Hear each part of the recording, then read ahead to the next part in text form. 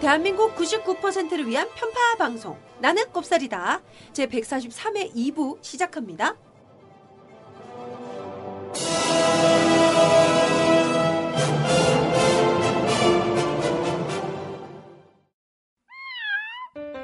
저희 아빠 선대인과 뜻을 같이 하는 몇 분이 힘을 모아 서민들을 위한 주거 정보 앱 집코치를 만들었습니다. 자신에게 맞는 집을 찾을 때 이젠 집코치와 상의하세요. 구글 플레이 스토어에서 집코치로 검색해 다운받을 수 있습니다. 우와! 1부에 이어서요. 미국의 기준금리 인상의 배경과 전망 그리고 우리나라 경제에 미치는 영향에 관련된 얘기 나눠보겠습니다. 자, 저는 개그먼경 곽현아 수학연구소 곽소정 곽현아고요. newsenglish.org의 신무영 대표님 그리고 여러분들의 귀염둥이 경제학계의 뚜비. 나 보라돌이 좋아한다 그랬잖아. 얼굴이 약간 뚜비색이랑 비슷한 것 같아. 초록색. 내가? 무슨 초록색이야. 내가 무슨 쉬렉. 쉬렉. 지난번에 쉬렉 이야기. 경제학계 쉬렉이. 쉬렉이? 당신 오늘 나한테 이럴 게 아닌데. 아니, 왜 이렇게 이미 대부분 찍은 것 같아서. 이제 막 나간다 이거야? 여러분, 각현아가 이렇습니다. 이렇게 표리부동하네요. 네, 정말 순식간에 바뀝니다. 네. 경제학계 네. 텔레토비. 진행자계의 헐크. 순식간에 변하는. 야, 정말. 선틸선틸 오빠 함께하고 있습니다. 자, 이쯤에서요, 신무영 대표님, 저희가 또 질문 드려야죠. 영어 뉴스를 통해서 국제적인 상식도 쌓고 고급 영어도 배울 수 있는 newsenglish.org 회원제로 운영되고 있는데 월 회비가 얼마라고요? 네, newsenglish.org 월회비 19,800원입니다. 네. 야, 이거 진짜 너무 노골적으로 진짜 광고하게 해주죠. 아니 나는 한 번도 뭐 우리 연구소 보고서 뭐 회비가 얼마니 이런 이야기 해본 적이 없어. 그거 알아서 하니까. 아니 해본 적이 없다니까 진짜로. 얼마예요 회비? 회비? 모르잖아. 부르면 딱 튀어나야지. 아는데 내가 진짜 말을 못 민망해서 안 하는 거예요 지금? 알겠어요. 자, 참. 선틸 오빠. 그러니까 왜? 이 가격을 착착 외우고 계세요. 책 저번에 내가 가격 얼마인지 모르는데 책 가격 모르던데? 다 알지. 다. 근데 이게 CEO는 원래 디테일까지 다 알 필요는 없는 거야. 그래요? newsenglish.org 19,800원. 네. 자, 그렇다면 이제 미국 기준금리의 인상 그리고 앞으로 계속 이어질 금리 인상이 우리 경제에 어떤 영향을 미칠지 우리나라의 경제에 관련된 얘기 함께 나눠보겠습니다. 미국 기준금리 인상은 국내 대출금리 상승으로 이어질 가능성이 큽니다. 지금까지 국내 대출금리는 미국 기준금리가 오르면 동반 상승하는 흐름을 보였습니다. 특히 지난해 4분기 1,300조 원을 넘어선 가계부채가 문제입니다. 소득에서 최저생계비를 빼면 원리금 상환이 어려운 한계 가구나 연 10% 이상의 고금리 대출을 쓰고 있는 저신용자가 빚 부담에 짓눌릴 수 있기 때문입니다. 이자 부담이 커서 빚을 내 집을 사려는 수요가 줄어들면 최근 완만한 회복세를 보이던 부동산 시장이 다시 가라앉을 수도 있습니다. 한국은행이 현재 1.25%인 기준금리를 어떻게 할지도 주목됩니다. 예고한 대로 미국이 올해 2차례 금리를 추가 인상하면 미국 기준금리가 한국 기준금리보다 높아집니다. 이런 가운데 한국은행이 기준금리를 동결하거나 내릴 경우 국내 외국인 자금이 빠져나갈 수 있다는 우려가 나옵니다. 반면 한국은행이 기준금리를 올리면 대출자의 이자 부담은 더 커질 수밖에 없습니다. 기준금리 정책을 놓고 한국은행의 고민이 커질 수밖에 없는 이유입니다. 자, 그렇다면 이 미국의 금리 인상 이것이 우리나라에 미칠 영향으로 한국의 금리 인상 또 그에 따른 가계부채 문제의 악화 이걸 굉장히 꼽을 수 있는데 네. 일단 한국은행은 기준금리 안 올렸어요. 당분간은 좀 버티지 않을까라는 예상인데 자, 그러면 우리나라 대출금리나 예금 금리 같은 것도 계속 유지될까요? 어때요? 일단 뭐 한국은행은 지금 딜레마 상황이죠. 그렇죠. 그러니까 올리자니 부동산이나 가계부채 문제 또 뭐 한계 기업 이런 것들이 이제 걸릴 거고 그래서 이걸 뭐 빨리 구조조정하거나 부채 다이어트를 유도하고 싶은 생각이 별로 없는 상황이고요. 그러니까 책임을 안 지겠다는 거죠. 쉽게 말해서. 네. 그런데 안 올리고 있자니 나중에 어떤 문제가 생기냐면 한미 간의 금리가 역전될 경우에 이게 이제 또 그 파장이 순식간에 갑자기 몰려올 수도 있는 상황이 되거든요. 또 더구나 한국 경제가 상황이 계속 악화되는 상황에서 만약 이제 미국이 기준금리를 계속 꾸준하게 올려가고 그래서 한국하고 기준금리가 같아지거나 아예 미국의 금리가 더 높아져서 외국인 자금이 다 빠져나갈 때. 빠져나간 속도가 높아져 버릴 때 이럴 때는 충격이 예상외로 커질 수 있잖아요. 그래서 이 이제 지금 두 가지 상황에서 계속 이제 줄다리기를 하고 있는데 제가 보기에는 하반기로 가면 갈수록 아무래도 기준금리를 올려야 될 상황으로 몰릴 가능성이 저는 높다고 봐요. 그래서 이제 기준금리가 올라가게 되면 아무래도 대출금리 쪽에 영향을 많이 주겠죠. 그럼 부동산 시장 장난 아닐 거 그러면 아니에요? 당연히 영향이. 제가 뭐 여러 번 말씀을 드렸지만 최근 2, 3년간 부동산 가격이 오른 것은 거의 90% 이상 뭐 부동산 담보대출로 설명할 수 있다고 말씀드렸잖아요. 그러니까 이 부담이 이제 급격하게 올라가게 되는 거니까 그런 부분에서는 부동산 시장이 위축될 수 있죠. 네. 저는 금리 전망, 한국의 금리 전망을 조금 다르게 보시나요? 다르게 보는데 오, 네네네. 다릅니다. 선생님 소장님 지난 네. 2000 제가 네. 기억이 잘 안 네. 나는데 네. 2004년인가 3년인가 네. 카드 그 대란이 있었을 적에 카드채. 한미 그 금리가 역전된 적이 있었죠. 그때가 2004년, 4년, 5년 무렵. 예, 네네. 역전되긴 있었는데 근데 카드채 사태 지나고 나왔습니다. 맞아요. 네네. 기억하기에. 네네. 근데 그때 네. 뭐 자금이 어떤 급격한 유출 네. 사태는 없었잖아요. 또 하나는 이제 변수는 이제 새로 들어서는 정부. 다음 정부에서는 금리를 오히려 내릴 가능성이 많다고 보고요, 저는. 네. 오히려. 예, 왜냐하면 이제 경기가 위축되는 거를 네. 굉장히 지금 벌써 나오는 정책이 그거 아니에요. 네. 뭐 가계부채 총량 규제하겠다. 이런 무지막지한 방법을 쓰겠다는 건데 그 정도로 지금 가계부채가 절박해요. 그래서 한미 간의 금리가 역전돼서 외화 유출이 되는 리스크보다 가계부채 폭탄이 리스크가 훨씬 더 크다고 생각하기 때문에 네. 금리를 오히려 내리거나 최소한 동결하지 올리지는 않을 것이라고 저는 내다봅니다. 아, 네. 팽팽하군요. 팽팽한 게 아니고요. 팽팽한 거 아니에요? 팽팽한 게 아니라 이제 제가 보면 사실 잘못 아마추어된 생각이, 아마추어의 생각인가요? 그러니까요. 아니. 네네. 아니, 그럼 왜? 그건 아니고 반론을 이게 해보세요. 우리가 조금 더 그 신무영 대표님 말씀하신 부분을 다시 이제 조금 새로운 맥락에서 볼 필요가 있어요. 뭐냐면 이건 사실 이제 그래프를 보여드리면서 제가 설명하면 좋은데, 그러니까 미국의 이제 기준금리 추이는 어떻게 움직였냐면 2000년대 초반에 이른바 인터넷 주가 버블, 닷컴 버블이 이제 꺼지면서 이걸 이제 미 연준이 경기 부양을 하기 위해서 이제 기준금리를 굉장히 빠른 속도로 낮췄어요. 그래서 그 여파로 이제 한국도 낮춰서 조금씩 이제 따라서 낮추긴 했는데 그럼에도 불구하고 이제 미국처럼 그렇게 가파르게 낮추진 않았거든요. 근데 이게 이제 닷컴 버블의 충격을 완화하기 위해서 이제 경기 부양용으로 금리를 낮췄는데 이게 이제 점점 다시 이제 주택 시장으로 옮겨간 거죠. 그래서 주택 시장이 막 뜨거워지니까 미 연준이 다시 2004년 한 중반부터 해서 기준금리를 단계적으로 굉장히 빠르게 올려가기 시작합니다. 그래서 2006년, 2007년 정도 가면 이게 이제 미국 기준금리가 한 5.25까지 올라가요. 그러니까 굉장히 낮은 수준에서 이제 5.25까지 올라간 거죠. 그래서 이제 아까 그 금리 역전된 건 뭐냐면 우리가 한 2004년 중반부터 해서 이제 미국 금리가 가파르게 올라갈 때 한국은 그전에는 한국이 높은 수준에 있다가 한국이 따라 안 올려요. 따라 올리지 않는 거죠. 계속 상대적으로 좀 저금리 상태를 만들다가 그래서 종국에는 한 2006년 이 무렵 가면은 금리 역전이 되어버립니다. 그러니까 미국 달러 금리가 더 높아지는 상황이 되어버린 거예요. 근데 일단 그렇게 하니까 이제 그 영향도 컸는데 수도권에서 이제 그때 상대적으로 이제 계속 저금리였으니까 뭐 부동산 거품도 이제 계속 일어나고 그랬죠. 그리고 한편으로는 이렇게 이제 부동산 거품이 일어나는데 2008년 들어가면서 세계 금융위기가 왔잖아요. 외국계 자금들이 이제 막 빠져나가기 시작하죠.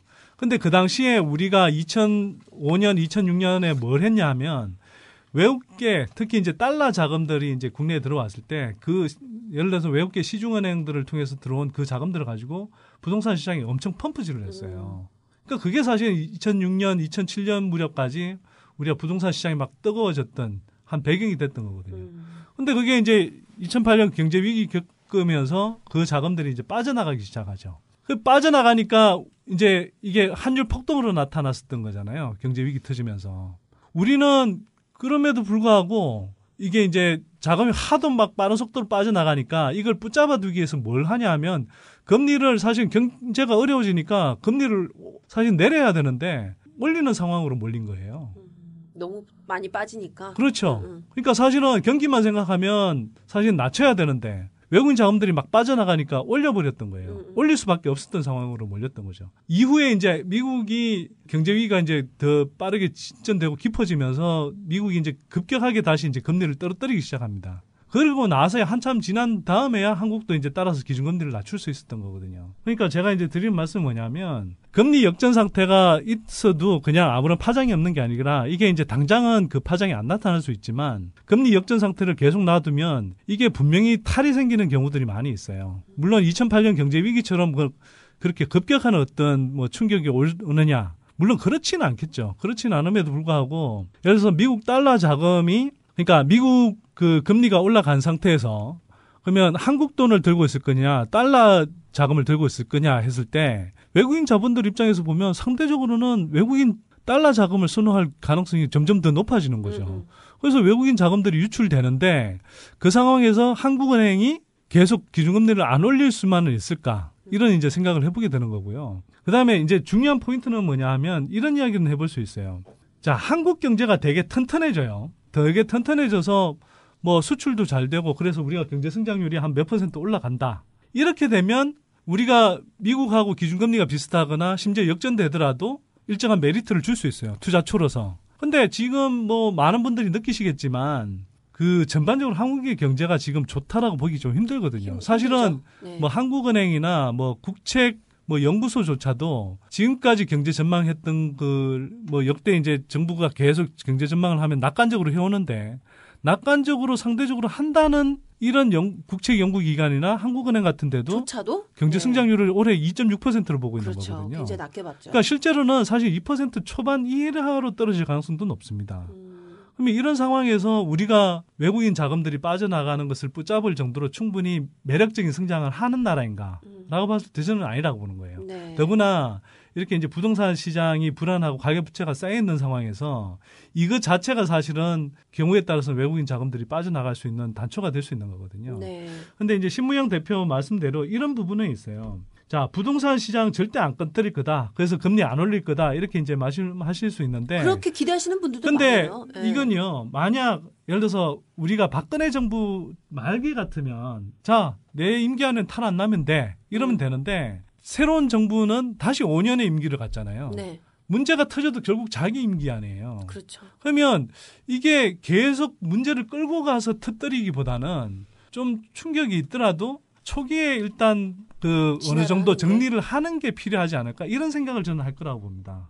그래서 물론 이제 뭐 말씀드린 대로 분명히 정치적으로는 어떻게 움직일지에 따라서 분명히 영향을 받긴 할 텐데 제가 보기에는 아까 이제 그 신무영 대표님 말씀하신 가계부채 총량제까지 나올 정도로 이렇게 이제 이 정치적 의지를 보이고 있는 상황에서 보자면 저는 부동산 시장 하나만을 보고 금리를 안 올릴 거냐 올려야 될 상황에 몰리게 되면 저는 올릴 가능성이 상대적으로 높다고 봅니다. 네. 신무영 대표님 한 1분 얘기했는데 혼자 지금 10분 얘기했어요. 너무 길었어요. 네. 근데 뭐 다 살이 되고 피가 되는 말 아닌가? 그런가요? 살짝 좀 짜증이 나려고 했지만 뭐 또 여보. 여보? 아니 여보가 아니라 내가 여보. 왜 당신 여보야? 여보세요. 나 지금 화가 날라 그러네. 이거 살려줘. 내가 얼마나 기분 나빠했는지. 다 끊어. 여보라니. 나도 황당해. 흉측해. 나도 흉측해. 내가 왜 그 말을 했을까? 아니 근데 말 나온 김에 하나 더 하면 네네. 그 가계부채 이제 비율을 총량 규제한다 이런 이야기 나왔는데요. 그 이제 신무영 대표님은 되게 무지막지하다라고 표현했는데 이게 무지막지한 게 아니라 사실 거꾸로 보면 가계부채 문제가 그만큼 심각하게 무지막지한 상태로 와 있는 겁니다. 그러니까 박근혜 정부도 사실은 가계부채 비율을 총량 규제하겠다고 이야기했었던 거거든요. 원래 임기 초에. 그런데 실제로는 자기네들의 이제 정치적 이해관계에 따라서 빚내서 집 사라 정책으로 전환을 했고 그 여파로 이제 사실은 가계부채가 지금 엄청 늘어난 거잖아요. 근데 이걸 지금 만약 박근혜 정부 수준의 기조로 간다 그러면 이건 진짜 뭐 제어할 수 없는 시한폭탄인 거거든요. 1344조 원이죠, 지금. 그러니까 1344조 원인데 그러면 이걸 한번 보세요. 만약 이 상태에서 계속 국민소득은 2% 늘어나는데 한 해 빚은 11%, 12%씩 늘어나게 한다? 이건 말이 안 되는 거죠. 그래서 이런 기조로 가지 않겠다라는 게 이제 바로 가계부채 비율 총량을 규제하겠다는 거예요. 그래서 그건 제가 보기에는 차라리 뭐 이럴 수 있어요. 가계부채를 최대한 억제를 해야 그나마 그 충격을 줄일 수 있는 거거든요. 그 다음에 기준금리를 올릴 수 있는 어떤 뭐 올린다기보다 올리기 위해서 하는 게 아니라 한편 기준금리를 올릴 수밖에 없는 상황이 되더라도 그만큼 부동산 시장에 가는 충격, 가계부채로 인한 충격을 줄일 수 있는 거지. 그렇지 않고 계속 활짝 열어놓은 상황에서 기준금리를 심지어 떨어뜨려서라도 계속 이게 가계부채가 늘어나는 것을 방조하고 있다가 만약 더 이상 어쩔 수 없는 상황에 몰린다. 이건 정말 위험해지는 거죠. 근데 우리가 이제 생각해야 될 게 오늘 아까 강의식으로 하더라도 제가 좀 더 설명드리고 싶은 게 우리가 기준금리 아까 미국 기준금리 인상과 관련해서도 단기적으로는 되게 완화적인 메시지를 던졌지만 잘 보면 이 길게 보면 우려해야 될 부분들이 있습니다. 뭐냐면 골드만삭스의 경우에 이번에 원래는 올해 3월, 6월, 12월에 미국이 기준금리를 인상할 거다 이렇게 했는데 지금 이제 진행되는 어떤 그 경제적인 회복세 등을 파악했을 때 또한 트럼프의 이제 이런 확장적인 재정 정책 같은 것들을 고려했을 때 실제로는 3월, 6월보다 3월, 6월, 12월이 아니라 3월, 6월에 이어서 9월에 기준금리를 다시 인상할 가능성이 높다. 이렇게 이제 보고 있는 거거든요. 사실 그래서 기준금리가 인상될 속도가 오히려 앞당겨지는 걸로 전망을 했어요. 또 하나, 그 미국 연준이 이제 그 기준금리를 결정하는 데가 이제 FOMC라고 해서 연방공개 뭐 시장위원회 여기 위원들인데요. 이 사람들이 매번 회의를 할 때마다 점도표라고 해서 예를 들어서 뭐 올해 4분기에는 뭐 기준금리가 얼마, 뭐 내년 말에는 얼마, 뭐 이런 식으로 분기별로 향후에 기준금리가 어느 정도 선에 가 있을 거다라고 이제 전망하는 게 있습니다. 그걸 보면 지난해 9월보다 지난해 12월에 또 지난해 12월보다 이번 3월에 이 점도표에서 나타나는 향후 기준금리 그 예측치가 전망치가 계속 상향하는 걸로 나타납니다.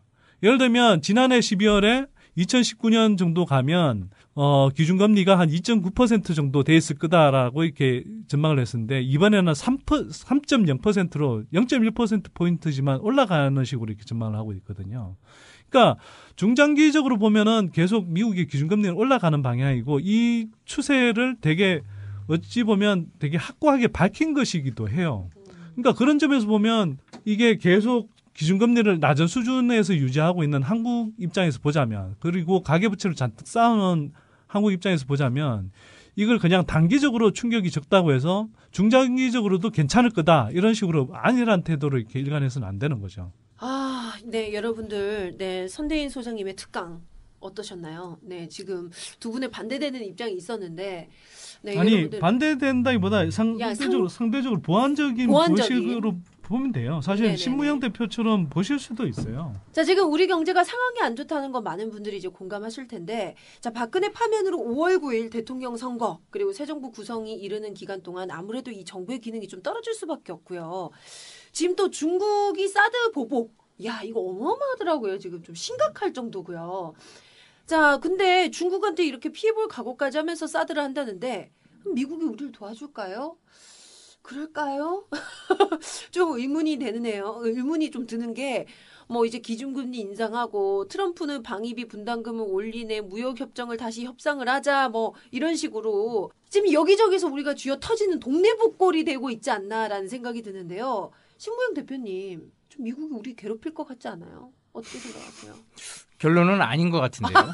예, 이도저도 아닌 것 같고. 이거저도 아닌 것 같아요. 뭐 의도를 갖고 괴롭힐 것 같지도 않고 네네. 의도를 가지고 도와줄 그런 처지도 아니고. 그럼 놔둘까요, 우리를? 그냥 손익 계산을 그때마다 하는 거죠. 냉정한 거죠. 네. 뭐 의도를 갖고 이렇게 또 한국을 콕 찍어서 그렇게 네. 중국은 그렇게 할 수 있어도 미국은 그렇게 하지 않습니다.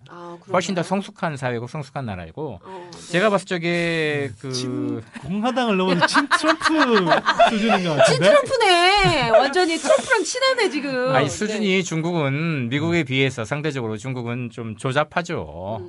네네. 근데 한국 경제나 한국 사회가 정말로 걱정해야 될 부분은 중국의 그 경제 중국 대외 의존도를 지금부터 줄여 나가는 것이 중요하다고 저는 생각을 하고요. 네. 뭐 비단 이번에 뭐 사드 사태뿐만 아니라 저는 2018년에는 그러니까 올해 11월에 열리는 중국 19차 중전 대회에서 후계자를 시진핑 주석이 세우지 않거나 꼭두각시로 세울 것 같아요. 그리고 지금 리커창 총리라고 있잖아요. 2인자. 그 사람 올해 11월에 물러날 것 같습니다. 제가 보기에는. 그래요? 이미 네. 지난주에 연례 기자회견을 했거든요. 총리 기자회견. 거기서 마지막에 뭐 기자들한테 뭐라고 그랬냐면은 뭐라 그랬어요? 내년 그러니까 3월이죠. 내년 3월에 볼 수 있으면 또 봅시다. 뭔가 의미심장하네요. 그렇죠. 네. 쫓겨나는 거예요.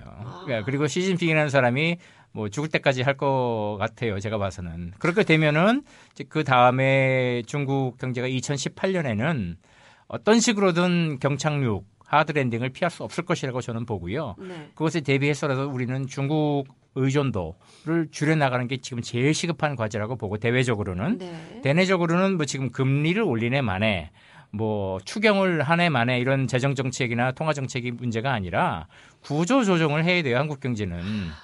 뭐 제가 항상 주장하는 바이지만 여기서는 공화당 아니죠. 시족 재벌을 해체를 하고 새로운 기업, 새로운 산업, 새로운 기업가들이 그러니까 새로운 이병철과 새로운 정주영, 새로운 김우중들이 수백 수천 명이 일어나게 해야 돼요. 그리고 청년 창업을 하면 안 되고요. 정부가. 네. 청년 창업하면 대부분 실패합니다. 청년 창업을 이제 오히려 더 이렇게 늘리자. 그거는 낭비해. 그건 돈 꼬라박는 돈.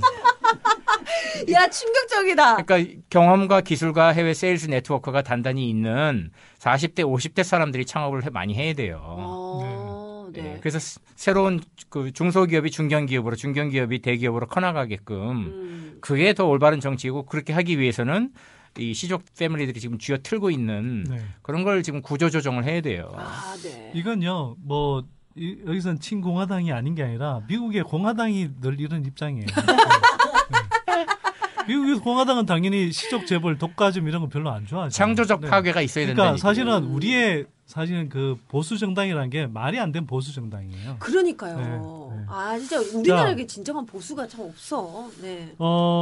조금씩 저도 조금 보완해야 될 부분이 있는 것 같은데 사드 문제 관련해서는요. 이게 저는 한국 정부가 그러니까 정권 교체가 일어나면 일정하게 다시 물밑 접촉을 가진 다음에 서로 양국 간에 그 협상을 새로 해야 될 거라고 생각해요. 그러니까 근데 이제 그건 단순히 한중 간의 문제만은 아니고 또 한미 간의 문제까지 같이 풀어야 되는 부분이니까 이거는 사실은 지금 그 충격은 경제적으로 와 있지만 결국은 해법은 다시 정치적으로 외교적으로 이렇게 찾아야 되는 부분이라고 생각하고요. 근데 아까 이제 말씀하신 두 갈래 부분이 있어요. 분명히 중국의 상대적으로 직접적인 피해가 크지 않은 거, 예를 들어서 한류 콘텐츠를 제한한다든지 또 중국 관광객을 이제 한국 방문을 이제 막는다든지 이런 것들은 사실 중국 경제 자체에는 큰 피해가 없으면서 한국에는 이제 타격을 입히는 거잖아요. 그렇죠. 그런 것들은 계속 사드 배치 문제와 관련한 어떤 정치적 해법이 나오지 않는 한 계속 이제 계속될 거다. 네, 계속 괴롭히는 상황들이 일어날 거고요. 반면에 이제 그래도 이제 아까 이야기 드린 것처럼 전반적인 수출 경기들이 회복되고 있으면서 중국을 통한 한국의 이제 이 대중 수출도 중간재 중심으로 일정하게 회복될 수는 있겠다 이런 생각이 좀 드는 거죠. 네네. 두 번째 이야기했던 게 뭐죠? 청년 창업. 저는 신무영 대표님 말씀에 상당히 좀 공감하는 편이고요. 네. 왜 그런 이야기를 드리냐면 청년 창업 우리가 되게 강조를 많이 해요. 많이 하죠. 많이 하는데 사실은 제가 이렇게 보고 있으면 젊은 아이디어로 참신한 아이디어를 가지고 특히 이제 이른바 디지털 기술이라든지 이런 것들을 이제 익숙한 그런 젊은 분들이 청년 창업에 나서는 거 이런 것들이 잘 될 수 있도록 도와주는 노력도 필요하죠. 그래서 청년 창업을 근절을 해야 되는 건 아니지만 저도 이제 되게 그러니까 보다 보면 되게 안타까운 느낌이 드는 게 뭐냐면 지금 일자리가 많지 않잖아요. 그렇죠.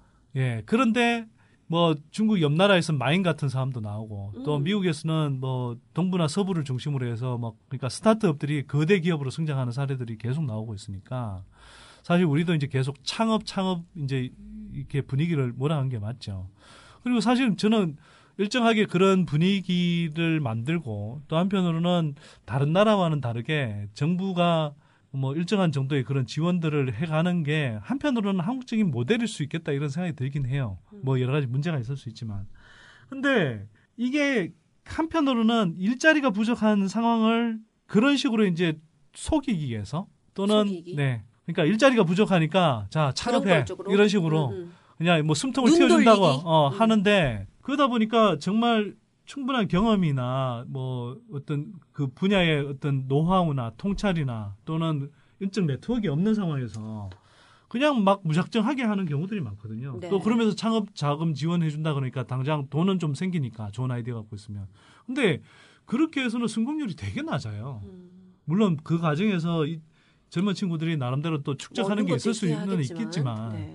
그래서 그런 부분뿐만 아니라 저기 신무영 대표님 말씀하신 대로 물론 자신의 사업도 좀 영향을 받으실 수 있을 걸 염두에 두고 말씀하신지 모르겠는데 저는 사실 맞다고 봐요. 왜냐하면 한 40대 정도의 경험을 가지고 있으면 상당히 이제 업무 역량도 쌓았잖아요. 그쪽 업계의 사정도 잘 알아요. 그리고 그냥 이제 기존 조직, 기존의 자기 회사에 그냥 계속 뼈를 묻고 가겠다는 생각으로 이렇게 눌러붙어 있으면 모르겠는데 거기서 어떤 새로운 문제의식을 가지고 이런 식으로 새로운 돌파구를 열면 되겠다라고 생각하는 분들이 분명히 있거든요. 그분들이 가감하게 나와서 이렇게 새롭게 창업할 수 있도록 만들어주면 생계형 창업이 아니라 그러니까 50대에 쫓겨나서 생계형 창업을 하게 하느니 차라리 40대 중후반에 결심을 하고 나와서 혁신형 창업을 할 수 있도록 그렇게 도와주면 사실 훨씬 더 잘 준비되고 사회 전체, 경제 전체적으로도 성공 확률이 더 높다고 봐요. 근데 그분들이 계속 그 회사에 그냥 이렇게 눈치 보면서 눌러붙어 있다고 표현하기 좀 시기를 그렇지만 놓치고 시기를 놓치고 그래서 치킨집으로. 결국 치킨집 작업하면 5년 안에 70%가 망하잖아요. 그렇게 가는 것보다는 40대 중후반쯤에 그분들한테 오히려 좀 안전한 그런 그러니까 일종의 창업 안전망을 만들어주고 지원을 해주면서 그분들이 사실은 창업해서 더 키워가도록 하는 게 확률적으로 더 높을 거라고 봅니다. 이 문제는 또 저는 이제 청년 창업 무조건 지원해야지 뭐 이렇게 긍정적으로 생각하시는 분들 많은데 실효성이나 이렇게 좀 현실성을 고려해 봤을 때는 좀 오늘 또 대표님 또 이 두 분의 말씀이 굉장히 좀 또 도움이 많이 되는 것 같아요. 네, 그러니까 이게 제가 이 친공화당 분하고 생각이 비슷하다니.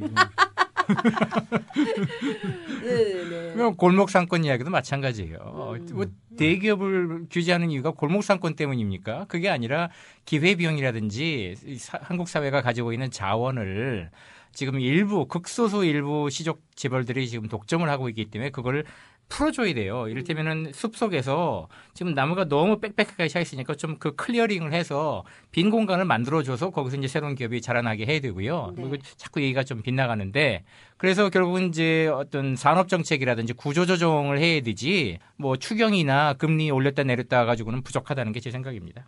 그렇군요.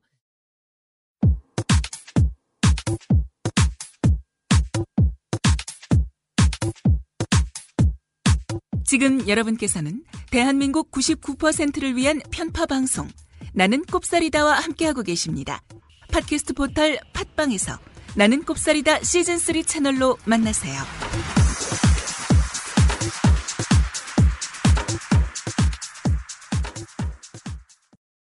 자, 그러면 이제 기업들도 앞으로 상황에 신경을 굉장히 많이 쓸 텐데, 뭐 트럼프의 정책이 어떨지, 뭐 달러가 어떻게 움직일지 우리나라 경제에 영향 많이 미칠 거란 얘기는 충분히 나눴고요. 자, 그러면 신무영 대표님, 앞으로 이 미국 경제, 또 미국 정부의 정책에서 어떤 부분에 우리가 좀 주목을 해야 될까? 이것 좀 포인트 한번 짚어주세요. 이것도 좀 그 우문의 우답이 될지 모르겠지만 미국은 한국을 생각할 적에 경제 관점에서 보지 않고 안보, 북한 관점에서 보거든요. 북한 그렇군요. 핵 문제. 네네. 네, 그 북핵 문제 지금 심각해요. 지금 김정은이도 그 북한도 굉장히 강성에다가 경성 그 막대기 같은 사람이고 트럼프는 더 하죠. 몽둥이 같은 사람 아니에요. 네. 이거는 완전 양극과 양극이 만나가지고 어떻게 지금 심지어 오늘 생긴 것도 비슷해. 예, 오늘 나온 머리색만 좀 바꿔서 네. 오늘 나온 뉴스는 그래요. 맥스 피셔라고 미국 군사 최고 전문가 중에 하나죠. 군인 출신은 아니지만 군사학자예요. 그러니까 밀리터리 히스토리 학자인데 이분이 오늘 뉴욕타임스에 굉장히 긴 글을 하나 써서 제안을 했어요. 북핵 문제를 어떻게 해결할 것인가. 3가지가 있대요. 지금까지 해결 방법은. 그냥 허용한다. 북핵을 인정하고 간다. 2번째는 국지적으로 미사일 기지나 미사일 역량만 파괴한다. 3번째는 전면전을 한다. 근데 4번째도 있다 이거예요. 미국이 전술핵 무기를 먼저 평양에 터뜨려버리자. 그러니까 김정일이가 땅 위에, 그러니까 지하 벙커 이런 데 말고 땅 위에 나와 있는 걸 확인한 다음에 그 순간에 바로 핵무기를 미국이 먼저 쓰자. 이 정도까지 나오고 있어요. 저도 이제 페이스북 활동을 하면서 저는 주로 이제 페이스북에 지인들이나 친구들이 이제 미국 쪽에 많은데 해외에 많은데 국내보다는 제가 뭐 계속 이제 북핵 문제가 저한테 이렇게 말 걸어오는 친구들이 많이 있으니까 이거를 김정은이를 중국 베이징으로 초청을 해서 중국 땅에서 이 중국하고 미국이 첩보기관들이 007 작전을 해가지고 김정은을 거기서 그냥 생포해버리는 게 제일 효과적인 방법이 아닌가. 예, 그렇게까지 제안을 했더니 수백 개의 댓글이 달리면서 너 참 기가 막히다. 근데 괜찮은데? 아이디어도? 자, 이제 신무영 대표님 이런 부분에서 위험하신 거죠. 친공화당적이고 친트럼프적이라서. 네.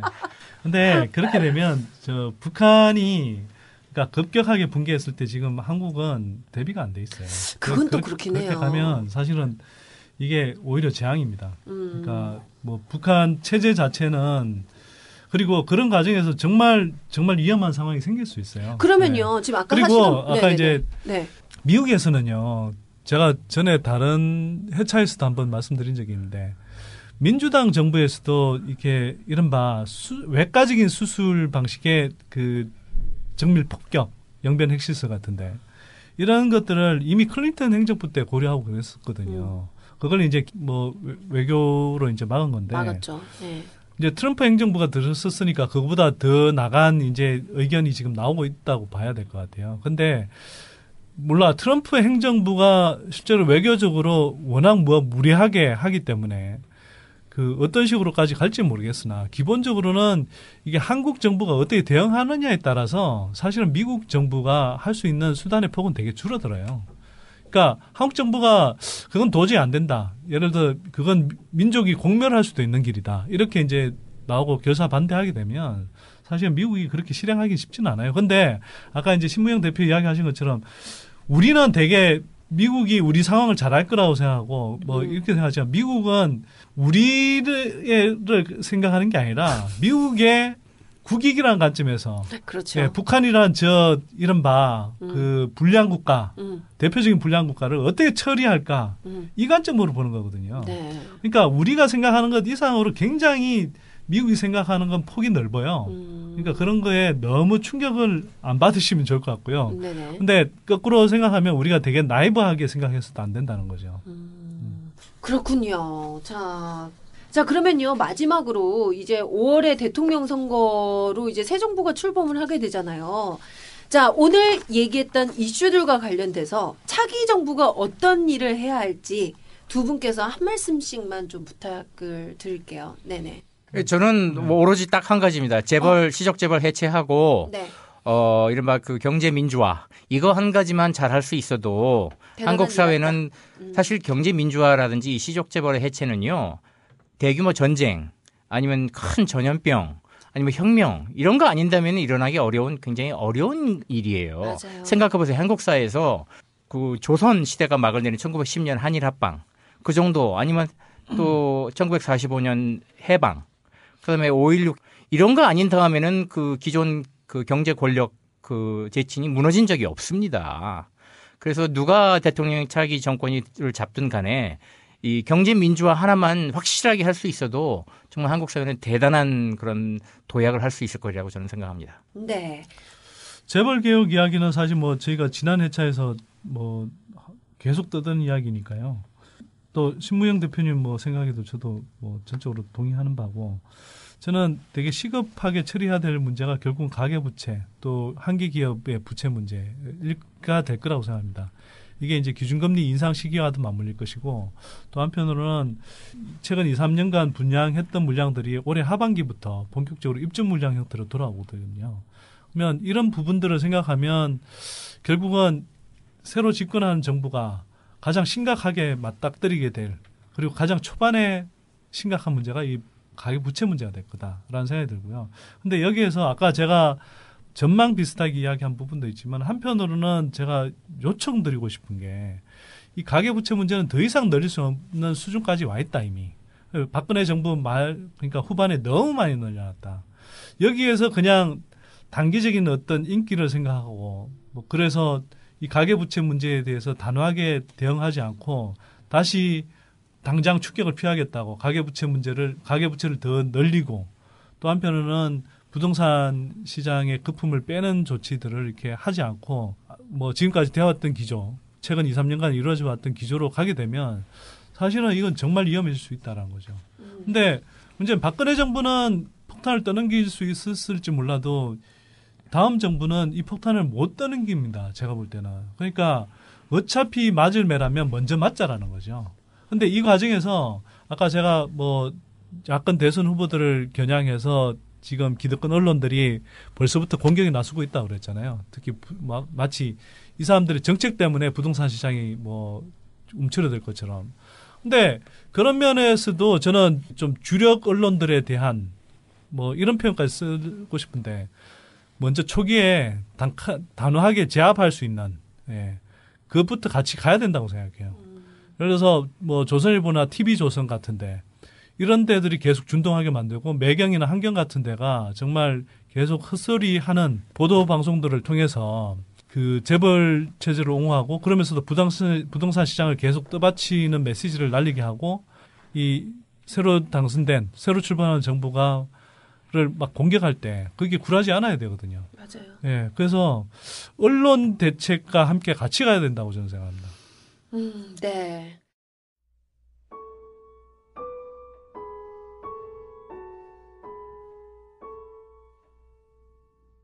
안녕하세요. 저는 2학년 8반 22번 장준영 큰고모 장윤이라고 합니다. 대학교 1학년 때 이제 준영이가 태어난다는 얘기를 듣고 매일매일 양말을 하나씩 샀어요. 애기 양말을. 그래서 준영이가 태어났을 때 한 300개 정도 있었던 것 같아요. 모임 같은 걸 가면 애기 용품 같은 걸 제가 막 이제 보러 가는 거예요. 그러면 이제 동아리 애들이 집에 이제 조카가 있는 걸 아니까 같이 사주기도 하고 그랬었어요. 누가 뭐 이렇게 막 등 떠밀고 그런 게 아니고요. 그냥 같이 살다 보니까 집에 이제 할머니는 허리가 아프셔갖고 일을 못 하시고 젊은 여자가 저밖에 없으니까 같이 크는 거죠. 뭐 그때는 아무것도 모르니까 진짜로 그냥 그렇게 했었죠. 사람들이 항상 이제 하는 말이 지금쯤은 그래도 좀 무뎌지지 않았냐 뭐 그런 얘기를 많이 해요. 근데 무뎌진다기보다는 더 이렇게 감정이 진해진다 그럴까요? 시간이 독이라는 거를 살면서 처음 느꼈어요. 그러니까 저는 한 번도 그 팽목항을 벗어나 본 적이 없어요. 그 아이를 기다리는데 그 생존자 아이들이 올라왔던 그 자리에 계속 있었는데 그러니까 5월 1일 새벽에 왔으니까 되게 짧은 기간인데 그 기억들이 몸에 다 각인이 된 것 같아요. 다 똑같을 거예요, 마음이. 다 지옥이다라고 생각을 할 것 같아요. 저는 지난해 계속 제가 청와대 비서실에 민원을 넣었어요. 정보공개를.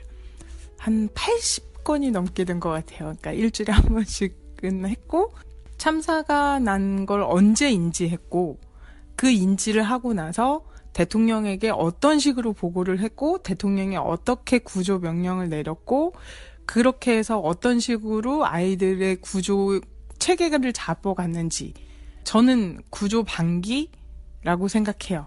일부러 구하지 않았다라는 생각을 계속 갖고 있어요. 왜 안 구했는지 그걸 계속 정보 공개를 요구를 했는데 저한테 오는 답신은 뭐 국가보안이다. 밝힐 수 없다. 계속 이런 거였어요. 그러니까 지금 수많은 팩트들이 막 난무하잖아요.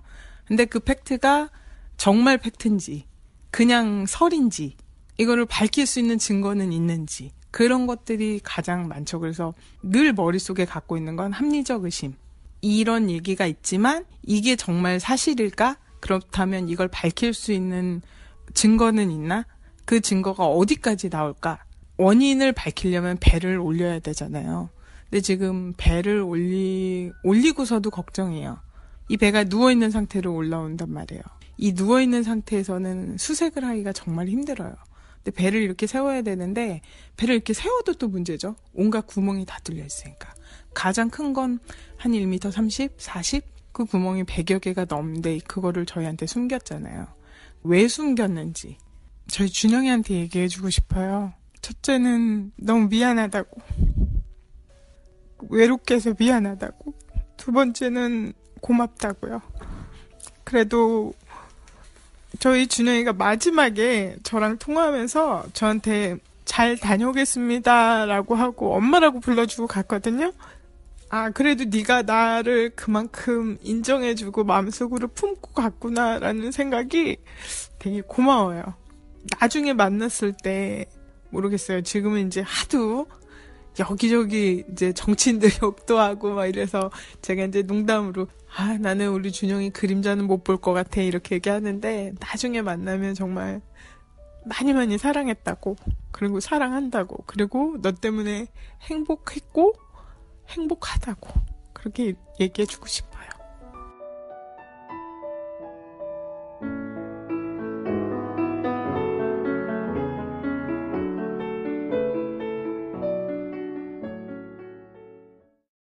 다 끝난 거 아니야?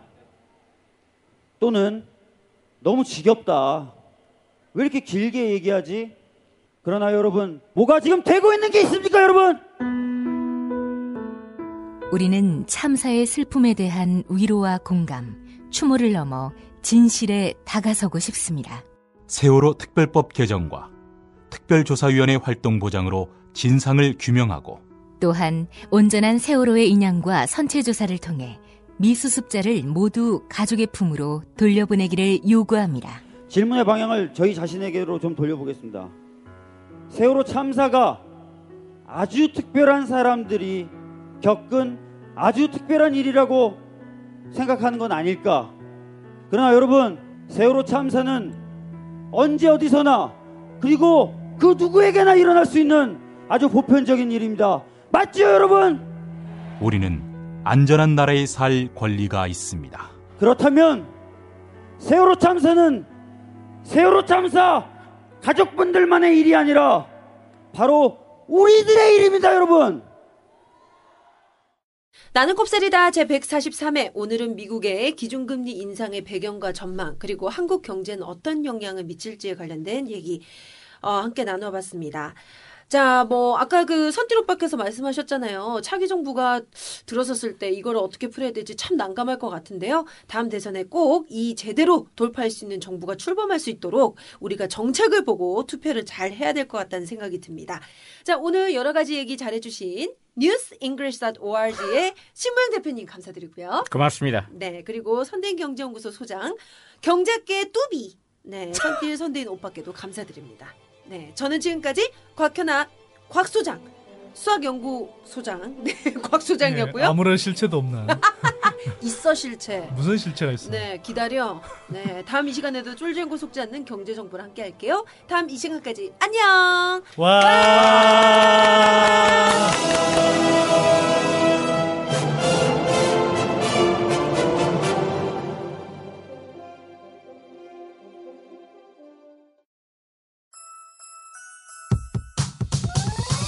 이번 방송 괜찮았나요? 작별의 여운 이렇게 표시해주세요. 다운로드하기, 댓글 달기, 구독하기, 별점 주기. 더 좋은 방송 만들어달라는 약속 이렇게 응원해주세요. 다운로드하기, 댓글 달기, 구독하기, 별점 주기. 기억하셨죠? 다운로드하기, 댓글 달기, 구독하기, 별점 주기.